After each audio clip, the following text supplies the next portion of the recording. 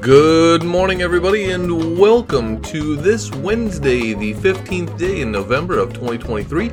I'm your host, Michael Kimmett, bringing you 4 of the most crucial current events in cyber and technology that you need to make it through, hopefully, the half point of your work week. We're going to start in California, where a company known as Postmeds, who also uses the name Truepill, which operates, as you may have guessed, in the medical pharmaceutical management and fulfillment market, reported a data breach. They are being sued by a number of entities for information related to the breach, which they reported on the 30th of October because compromised files during that breach included patient names, demographic information, prescribing physician name, and other details. Social security numbers were not disclosed, which is good news because that's a key piece of information that criminals need to commit fraud. But if you are a customer of Postmeds or Truepill, you need to be aware that criminals had access to your information, and if you were a physician who worked through either of those entities, your name and which medications you could have prescribed are also disclosed. So be advised that you should be hearing from either Truepill or Postmeds soon as government entities look to probe them in terms of finding out the extent of this data breach.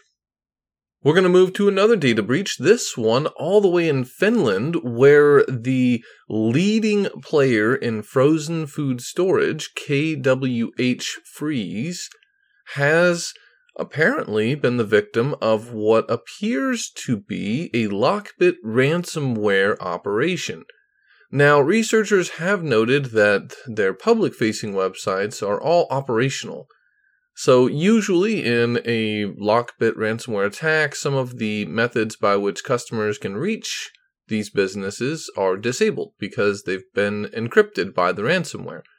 That doesn't appear to be the case here, and yet Lockbit is saying that they've stolen a significant amount of data and are giving the organization until the 27th of November to engage them to fulfill some negotiation so that Lockbit will not leak the data. Now, it's unclear exactly what data has been leaked, but in the past, Lockbit has leaked data of their victims when they don't pay or negotiate, which could include customer information, details about their network, customer details like driver's licenses, email addresses, in some cases passwords, also details on third parties and vendors. So it can be very damning to have all that information out there, could impact KWH Freeze from a regulatory standpoint. They could be looking at fines, they could be looking at remediation costs, and so if Lockbit did in fact steal the data, it's a big deal. And if there are issues with the operations of the frozen food storage, that could also be very impactful because frozen food is only good so long as it stays frozen. And the inability to do so is the model of KWH Freeze's business. So hopefully all of their food stays frozen. There's no operational impact. And if there is a data breach, you will, if you're a customer or a vendor, hear from KWH Freeze soon. We're going to move on from Finland all the way back to the United States, where intelligence agencies such as the Federal Bureau of Investigation are asking for help, looking for an American hacker known as Nopaoh. Now, Nopaoh has this lookout notice from federal agencies because the individual allegedly is connected to the 2016 Bitfinex hacking incident. Now, in that incident, over 4.5 billion US dollars, or at the time, 119,756 Bitcoin was stolen. And this was conducted by Lizard Squad, and the group was responsible for a lot of cybercrime. And one of the individuals actually pled guilty to a number of charges, and that is why Nopaoh is being boloed or on the lookout for this particular crime. And so that's really interesting here. And so it's going to be interesting to see how the U.S. intelligence agencies move forward if Nopaoh is ever found. It is worth noting that most of this Bitcoin was recovered, but over $1 billion of it is still out, and it's unclear if this $1 billion was paid to money laundering or crypto laundering services, or if Nopaoh is living large on $1 billion worth of profit. There's an interesting case that the FBI is also engaged in, and quietly yesterday, on the 14th of November, the Justice Department notified the public that the FBI has taken down the network and infrastructure of the popular botnet proxy service known as IPStorm. Now, one member of the ring that ran or operated or utilized IPStorm, Sergei Makinin, who is a Moldovan and Russian national, has pled guilty and will face about 10 years in prison.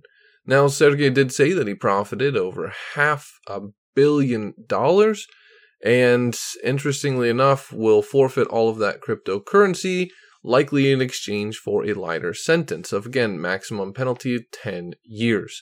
So IPStorm facilitated a variety of cybercrime by providing criminals proxy services, etc. So it's really good that this botnet is down. However, you need to read the FBI readout, printout, report on this issue, because while the FBI was able to take down the infrastructure used to operate IPStorm, what they were not able to do is remediate all of the hosts. In other words, if your computer was compromised, then you still have the IPStorm issue on your machine, even though it can't be accessed by criminals to conduct malicious activity.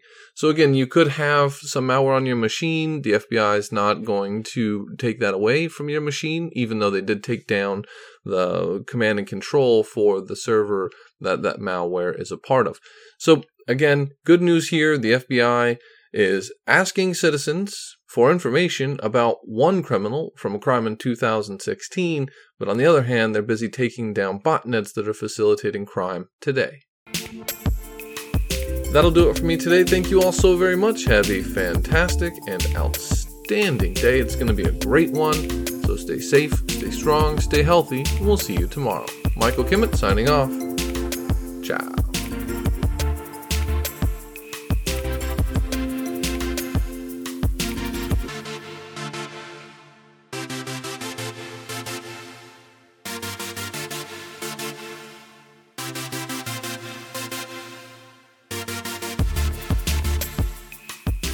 Welcome back, listeners. Today's tip of the cap goes to a high school, an independent high school in South Carolina, Porter Gaud. They're getting a sincere tip of the cap. The students are for claiming their 9th straight state championship for both the boys and girls swimming at the South Carolina Independent School Association State Championship Swim Meet, which was held in late October at the Charleston Aquatic Center. So to you, students, swimmers of Porter Gaud, a sincere tip of the cap for your outstanding dedication over the last 9 straight years in swimming, and dedication to your craft, and for having the spirit of champions. And please keep on swimming.